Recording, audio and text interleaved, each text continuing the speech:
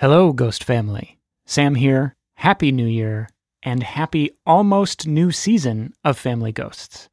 I'm coming to you today to remind you that Season 4 of our show begins next week, and that Family Ghosts will be airing new episodes every other week in 2021 all year long. I can't wait to share this new season with you. But in the meantime, today I am also excited to share the first episode of our first ever Family Ghosts spin-off. This is a project I mentioned in our bonus episode series last month. It's called Fisher Family Ghosts, and it's a companion podcast to the HBO series 6 Feet Under, which turns 20 years old this year, and which is very near and dear to my heart. If you know 6 Feet Under, it probably won't surprise you to learn that it was a huge influence on Family Ghosts. So Fisher Family Ghosts is going to be a weekly series of conversations between me and my partner Adrian, who's never seen 6 Feet Under, about the Fisher family, the main characters of 6 Feet Under, and their attempt over the course of 5 seasons to come to terms with the death of their patriarch and the lingering shadow that he casts on their lives. Trey Family Ghosts, I think you will agree. If that sounds interesting to you, whether you also love 6 Feet Under, or perhaps have been meaning to watch it for the first time, I invite you to join Adrian and me for this series. And to that end, I'm about to play you the first episode of Fisher Family Ghosts, which launched today. If you like what you hear, please subscribe to Fisher Family Ghosts wherever you're listening to this. The first 3 episodes of Fisher Family Ghosts are already live in the feed. Now, if you have no interest in 6 Feet Under, no problem. I will have a brand new episode of Family Ghosts waiting for you right here 1 week from today. I'll talk to you then. You're listening to WALT. Homegrown. Homemade radio.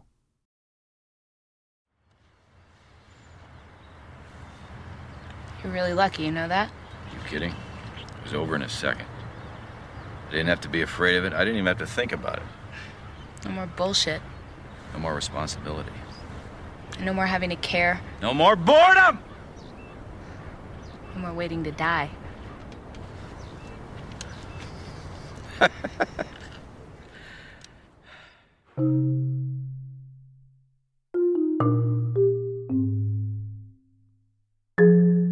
From WALT-FM, you're listening to Fisher Family Ghosts, a companion podcast to the HBO series 6 Feet Under. I'm Sam Dingman.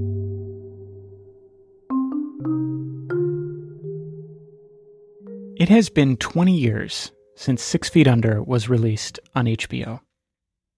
And for me, as I'm sure it is for many of you, 6 Feet Under is a work of art that changed my entire life. This show is called Fisher Family Ghosts, in part because I am the host and producer of another podcast called Family Ghosts, where we tell stories about people from our family's histories whose legacies reverberate, for better or worse, to this day. And a huge part of the inspiration for that show, which tells nonfiction stories, is the fictional Fisher family, who, from the moment I started watching 6 Feet Under, felt extraordinarily familiar. And so, in light of the 20-year anniversary of 6 Feet Under, and the fact that it looks like we're all going to be stuck inside for another few months, I thought it might be a good time to reconsider the show, which I haven't watched in years, and then to talk about how it holds up, and whether it still makes me feel the same things it used to. And I'm going to be doing this project with my girlfriend Adrian, who has never seen the show, and to whom I have been raving about it ever since we met. Okay, so, Adrian Bain, we are about to watch 6 Feet Under. Mm-hmm. I would like us to talk a little bit about how we're feeling as we begin that process. Oh my God, you and your feelings. If you're nervous about feelings, you're going to hate this show.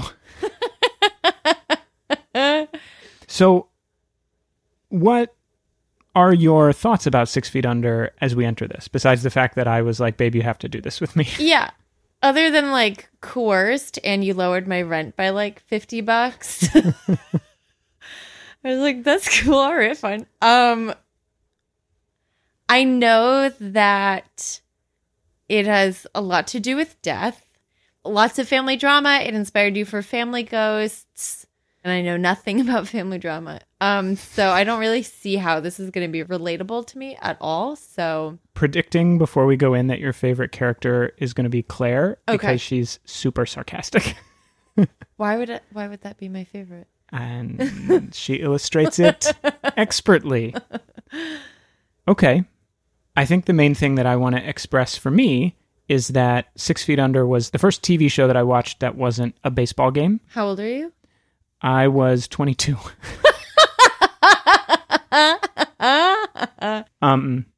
I started watching it because I decided when I was home from college after I had graduated and had my first... Wait, you went through college without watching television? Without, Yeah. like, watching TV? Adrian, if you wanted to watch TV when I was in college, you had to write down on a slip of notebook paper the time that you wanted to use the TV in the common room and call dibs, basically. You had to tape it to the screen.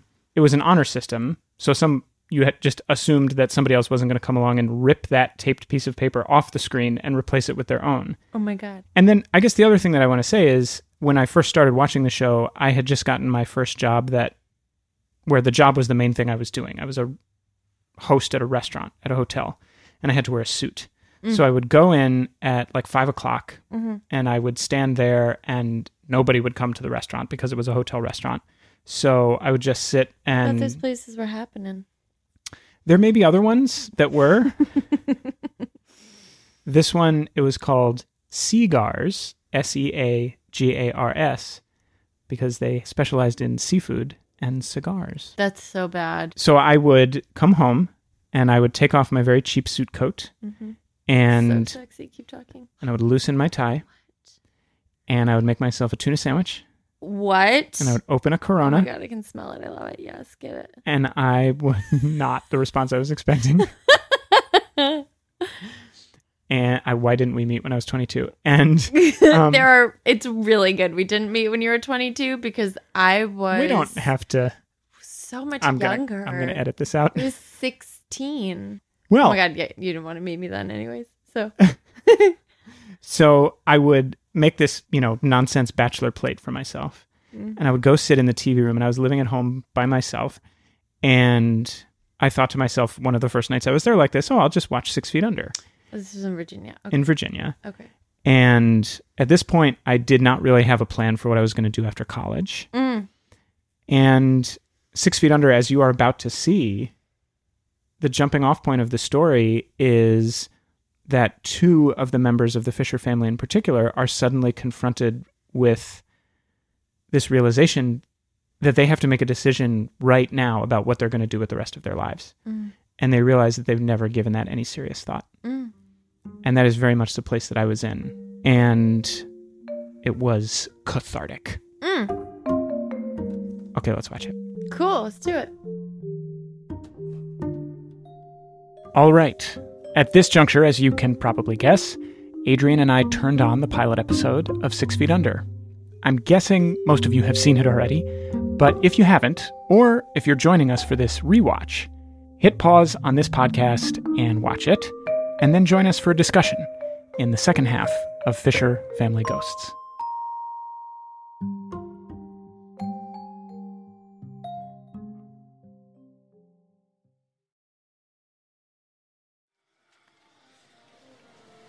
Nate, can we go home? I really gotta take a shower. Oh, God, Jesus Christ. Am I not allowed to have even a single moment to myself?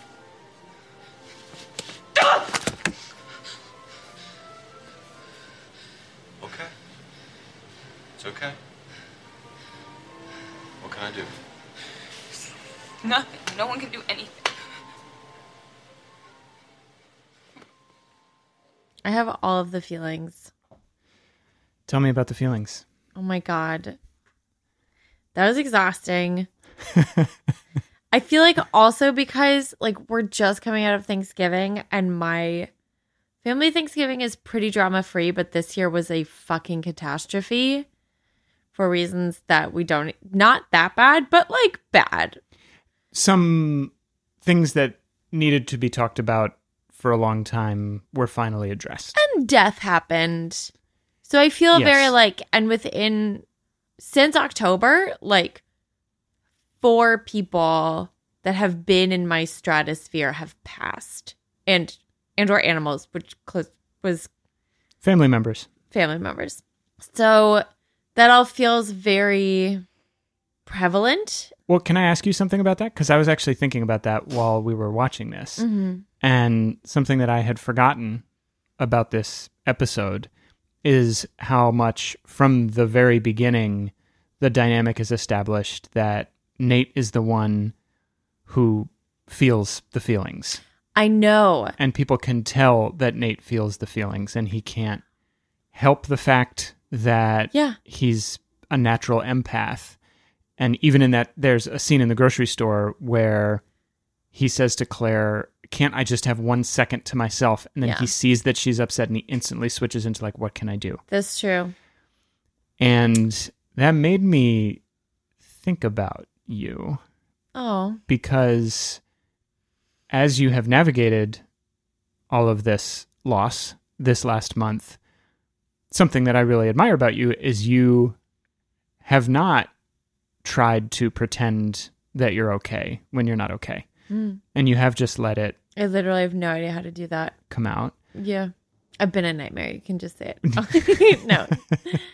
No, I mean, when we were at Thanksgiving with your family, your sister needed to talk about what was happening. And in my memory, she walked into our room literally in the middle of a sentence, knowing that you were going to be there to listen and hold it. That's true. And that it would be better if she just talked to you about it. That's true. I think what I used to be is I used to like get very swept up in my feelings. And now I know how to handle them. And this show is people who like don't know how to handle them. I think that Nate and David are such good foils for each other. They're both waking up right now. And I see what you mean, where it's like 2 characters have to make some life-changing decision right now. Right away. Right away. And I want to say, and you're going to make fun of me for this, justifiably. Naturally. I mean, you would anyway, but it's definitely justified in this case. The main thing I remember that changed in my life immediately after I saw this episode is I started dressing like Nate. Instantly. I remember telling myself, I'm gonna not shave as much. Ooh, but I do love when you have a 5 o'clock shower. Oh, wait, shadow. I said 5 o'clock shower. You're like, I love when you are so lazy all day and just take a shower at the end of the day. It just like does something for me. But I'm looking for jeans like he wore. This comes up more later in the series, but he wears Oxford or like button-down shirts untucked with the sleeves 3/4 rolled. I started wearing a bracelet and a loose leather jacket. Why don't you dress like that anymore? Well, partially because I think what happened is I am in my life now, says the person who hosts a show about helping people confront their family's demons and feel feelings that haven't been felt for a long time. Mm-hmm. I would like to think of myself as somebody who has reached a place where I have embraced the fact that of all the characters, I feel most similar to Nate in terms of walking through the world with a sense of empathy. Mm-hmm. But I had a lot of David that I needed to work through. Really? In order to get to that point. And all I could clock when I first watched this was, well, maybe I'll just dress like Nate to start. I've had those like irrational thoughts too. Like when my mom told me that part of getting your period was like, oh, you're going to be kind of like cranky and mean sometimes. I was like, okay, so I'll just start being nicer to my sister. like there's sometimes when you're young enough, you're just like, but you know that something has to change. And you're just trying to find, like, what is the one thing within my control? Which are very David tendencies. Yeah. There's so much. I think all of these characters are they're not 2D. I think we're going to see them become very 3D, and I'm very excited about that. But all of the chaotic pieces that humans can be are here. And they're all clashing with each other. And where in a comedy show that would bring lots of laughter, in this, it evokes a lot of like, I just kind of kept thinking about my family. Well, one of the things that I love about it, and that I also don't think I had the language or emotional intelligence to clock when I first watched it, is it's funny in inappropriate moments, the way that family is funny in inappropriate moments. Totally. They're awkward in their expression of emotion. Like the scene at the casket where they're lowering the father's coffin into the earth, and the mom finally has her breakdown, and there's like snot coming off her nose. I loved that detail. And they just hold the camera on her. Yep. They don't pull away. Yep. They let it be as uncomfortable as it really is. Yeah. And It was real. And I think that's why it has that effect of making us think about family when we watch it. I remember watching it for the first time in my family's house that I was living in for the first time since I had graduated college. And I still had some time to go before I reached a point where I wanted to go track down family ghosts, including my own family's ghosts. But I think watching this was a huge catalyst for wanting to tell those kinds of stories, because it made it feel so relatable to have those moments that are awkward and uncomfortable with family. Totally. And have that pang of, this is so fucked up and we're just not talking about it. And I couldn't and can't think of anything else, any other drama, whether on a stage or on a screen, I had ever seen that just like stuck its thumb so deep in that right out of the gate.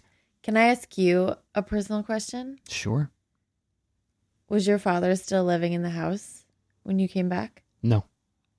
It was the first time I had spent extended time at home when he didn't live there anymore. Yeah. And Yeah. I was watching the show in the room where I used to spend the most time with him, Oof. which was the room where we would watch baseball, the TV room. And it was just me now. That's- And he used to come home from work, Uh-huh. loosen the tie of his suit, have a tuna sandwich and a Corona, and watch baseball. And I would stare at him and I'd be like, that's what it means to be a dad. So you came back from your job and you made yourself a tuna sandwich. Loosened my tie, Loosen your tie. opened a Corona, and watched a show that made me question everything about my relationship with him. Jingman, you can't write that. Like, that's... This is why I want to do this project with you, Adrienne, because as you saw while we were watching this, I was scribbling notes in my little book. I know. And I was drawing lewd images of naked women intermittently when there were gory parts, which I was not prepared for, and I demanded extra $100 reduction on my rent. oh yeah, I definitely didn't tell you about all the Ugh. blood and guts stuff. Ugh, I hate it. Which, dear reader, Adrienne despises. Ugh. Dear reader, are they reading this right now? I just feel like dear reader is Dear more listener. common lexicon than dear listener. Should I say No. dear listener?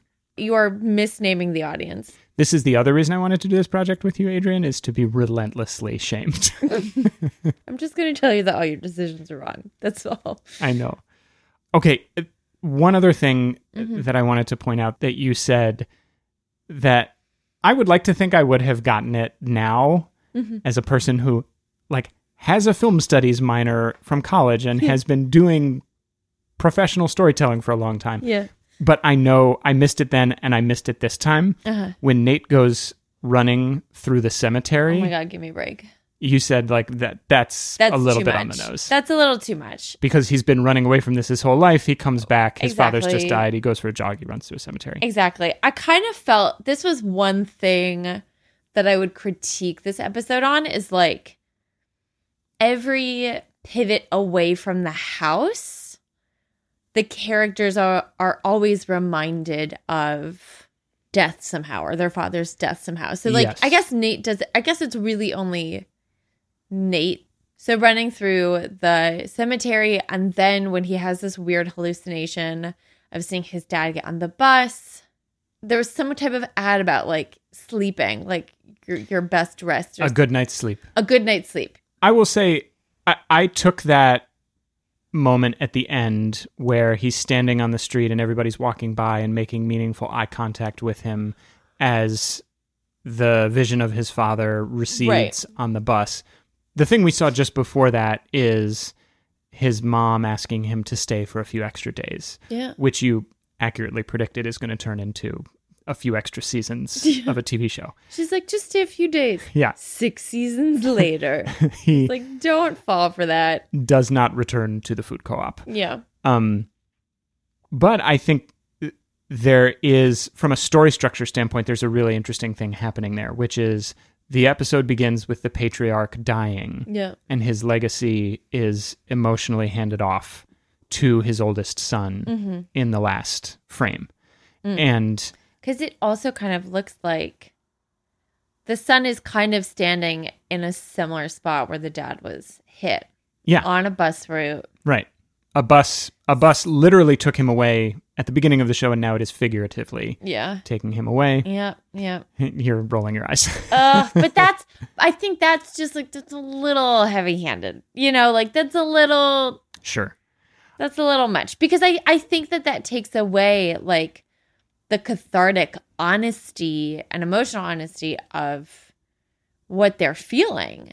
But also the show is a little jokey. So I'm a little like, what are you about right now, 6 Feet Under? I'm going to defend it, acknowledging that it is on the nose. But I'm going to defend it a little bit because at the time that this show was airing, nobody had ever really tried anything like this on TV before, I don't think. I could be speaking well out of turn, and perhaps later in the run of this, we'll interview somebody who can disabuse me of that misguided notion. But this was the first big swing episodic dramedy that HBO tried after The Sopranos. And The Sopranos was super violent, and kind of traded on these mobster stereotypes to get people to watch a show that was actually a really interesting psychological drama. And so in this one, they don't have the inherent appeal of a mob story. They just have to go with families and psychology and betrayal and existential crises, huh? Yeah. And they just kind of let you sit in it. I mean, in a way, us having to sit in the cheesiness of that moment is kind of like having to sit with the awkwardness of family. Am I reaching? I might be reaching a little bit to defend a thing I love. No, I think that's a cute idea. But I don't feel like my intelligence is being insulted. Okay. Also, it's the first episode. And you also have to remember, this is written and directed by the same person who gave us American Beauty, which had similar moments of transcendence and connection, and made us feel things we had never felt before, but also had the infamous plastic grocery bag in the breeze scene that everybody makes fun of now for being too heavy-handed. I think I watched that when I was really young, and I always kind of love I still love it. That scene. Because sometimes it is just like really living in New York City on a 6-story, you know, the 6th story of a building. Like, we see that shit all the time, and it's like kind of, it's sad and beautiful at the same time. So I get it. Sad and beautiful at the same time. Which is what this is, you know? Exactly. There's got to be some like check word for that. You know, it's like, this is sad and beautiful. Only they would have like a real term for it. Yeah. Can I say one more thing about that Nate moment? Mm-hmm. I like that there's all these little ways that that realization for him is foreshadowed. I think that's like inevitable. It feels inevitable, but it didn't feel forced to me. And interestingly, I think Brenda is trying to psychoanalyze him. Ugh, Brenda. The entire time. Mm-hmm. And there are some parts of him that she seems to get right. She kind of like pegs him as a driftless fuckboy. Beauty. Yeah. It's not working out so much for him anymore. Yeah. But the thing that his family clocks and latches onto instantly that I don't think she has figured out yet, even with all of her supposed psychological fluency, is his inherent empath way. Yeah, totally. That it takes his family to see.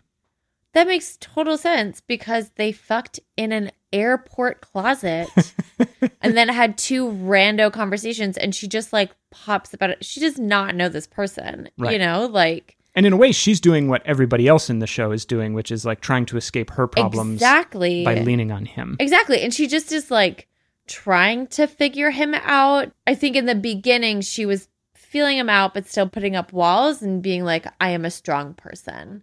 We also did clock one script error where they had been talking to each other on cell phones. And then at the very end of the funeral, she's like, oh, here's my number. I was like, you guys have been talking on cell phones this whole Right. time. She called him all of the times, but also does his phone not save numbers? Like, I know this was 20 years ago, but No, I cell think that- phones still worked the same way then. Yeah.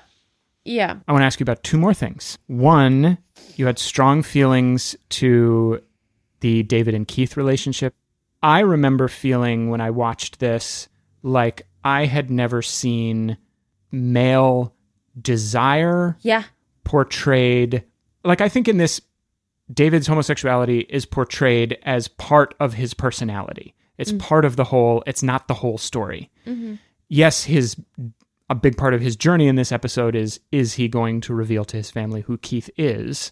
Mm-hmm. But that's just a part of the whole. We also know that he feels a lot of pressure to take over the family business, knows this is a very big test from neurotic. him. He's super neurotic, all these things. Doesn't like swearing, but like Loki does. And so when we see his homosexuality, we see it come out organically the way desire between 2 people comes out Right. regardless of their sexuality. And for me, it was the first time I had ever seen homosexuality depicted that way in a story. And it was pretty revelatory. I think one reason I had such a versatile I had a very versatile response to it. I felt so many really feelings dynamic. so well. I'm fluent in all feelings, but I think I had such a visceral reaction to it because it's the first time we kind of see a softer side of him, or like we know that there's a softer side of him.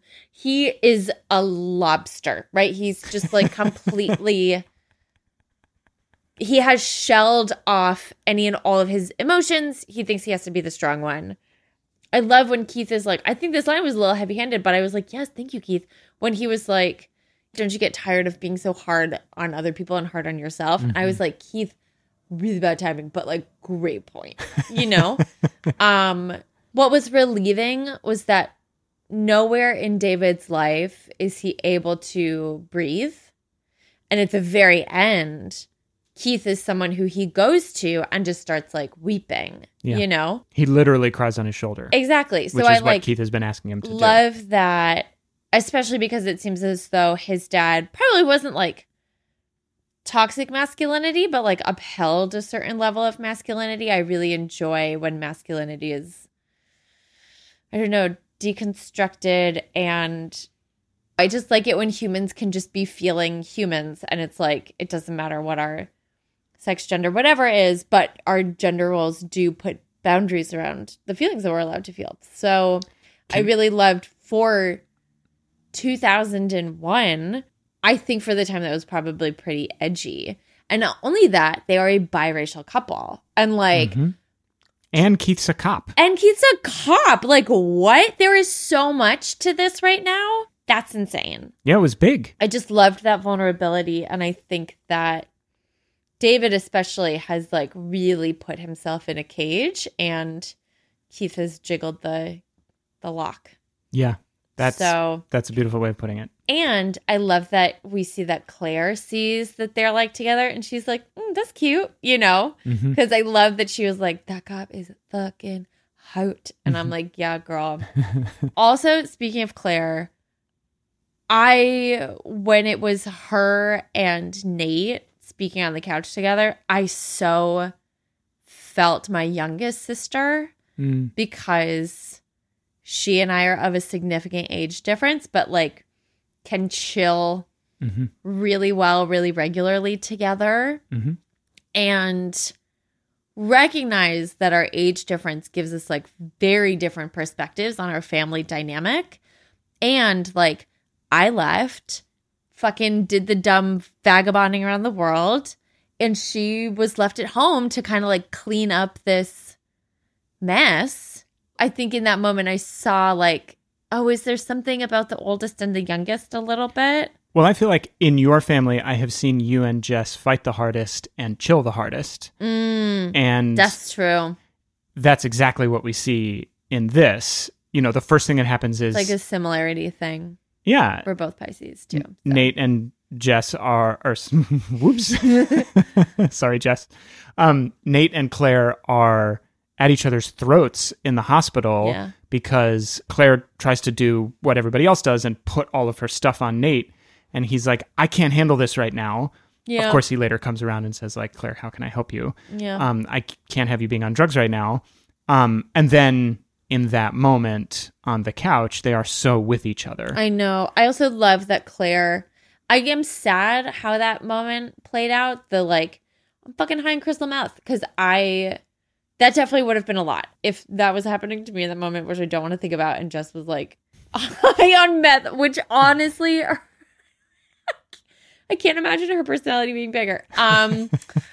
This is for the listeners. This isn't for you. I just feel like you don't know anything about my family after you've basically lived well, if you would within introduce me 14. to them and stop calling me your racquetball partner. Can we not talk about this right now? No, I think this is the correct venue. Okay. I just want to This say... isn't a podcast. I'm just going to email this file to your family.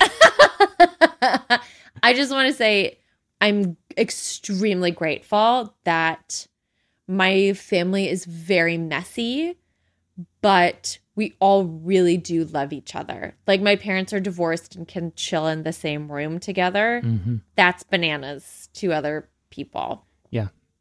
Can I ask you a personal question along the lines of the one you asked me? Yeah. You mentioned in your answer about David and Keith that unpacking masculinity is something that you always enjoy seeing depicted in storytelling because culture has such a hard time doing it. And something that you have said to me before is how much difficulty you have confronting the idea of male loneliness. Oh my God. I can't do this right now. It's 11 o'clock at night. And like David is clearly lonely. Yeah.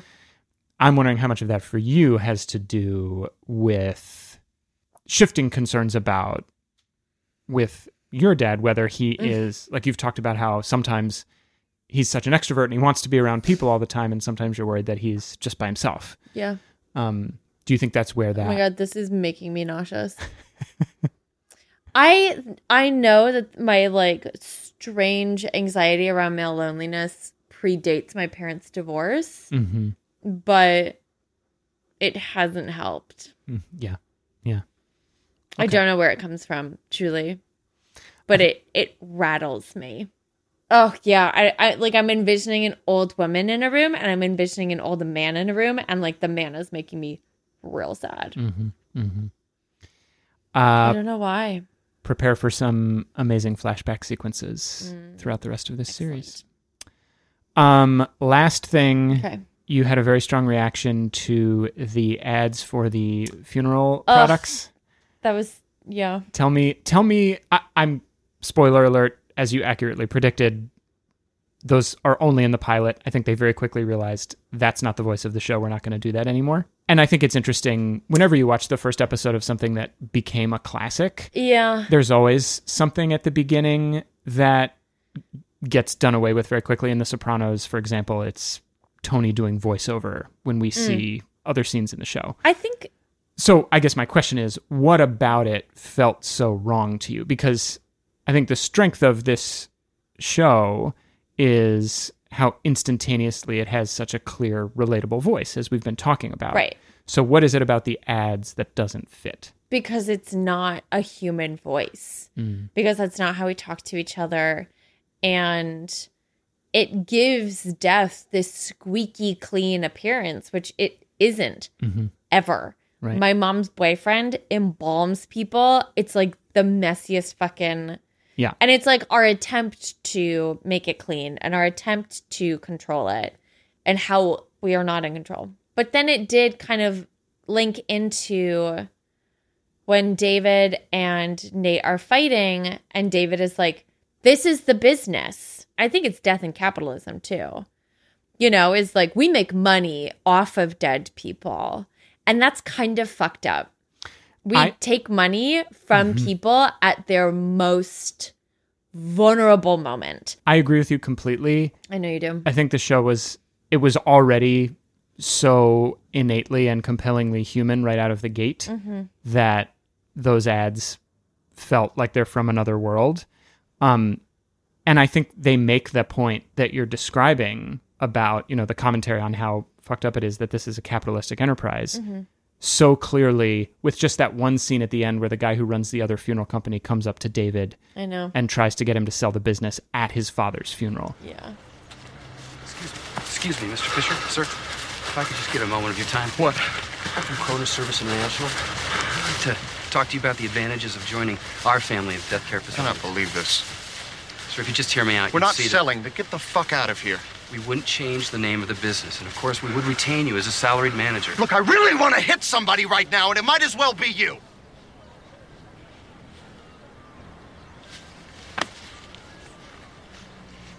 I'll call you when you've had some time to recover from your loss. All we needed was that scene to convey how messed up it is. And it was much more effective because the resolution of that scene was David having a very human moment where he almost snaps and hits the guy. Yeah. So it came to us through character instead of through this device of these fake ads. Totally. Okay, Adrian Bain. Please let me go to bed. I'm going to let you have a good night's sleep. That's a fucked up joke, and I regret making it.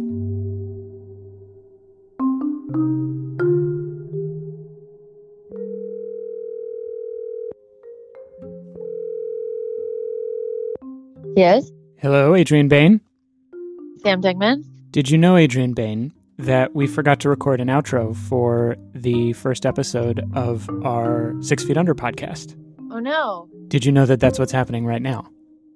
like I'm being recorded right now? Yes. Fuck New York's one-party consent recording laws. I would argue God bless it, because it is what allows an astonishing amount of hard-hitting investigative work like this to take place. Wow. I feel duped and not going to prepare you the meal that I had planned to today. So I will accept that punishment in exchange for a pithy and insightful bit of outro banter. when do you need this by? Because I'm kind of in the middle of, like, what kind of... All you have to do is say your name and that you would like people to listen to your other podcast. Oh, yeah. Okay, well, thanks for listening to mine and Sam's rants, unfinished ideas, and feelings about Fisher Family Ghosts. You can also check out my other podcast, Strangers Abroad, if you are itching to travel, need to mollify that with some travel stories. That's what Strangers Abroad is all about. Sam and I just literally can't stop making podcasts. It's kind of an issue. So we're always looking for validation. So please leave a review, rate us. And if you want to hear some non-fictional stories about families haunted by ghosts from the past, please check out my other show, Family Ghosts. We have 3 seasons out already, and our brand new 4th season will be released on January 14th. If you would like to offer any thoughts on what you have heard on this, our first episode, you can send them to ffg@walt.fm. You can also send guesses as to what the meal Adrian was going to make for me might have been. You're going hungry tonight. I feel bombarded.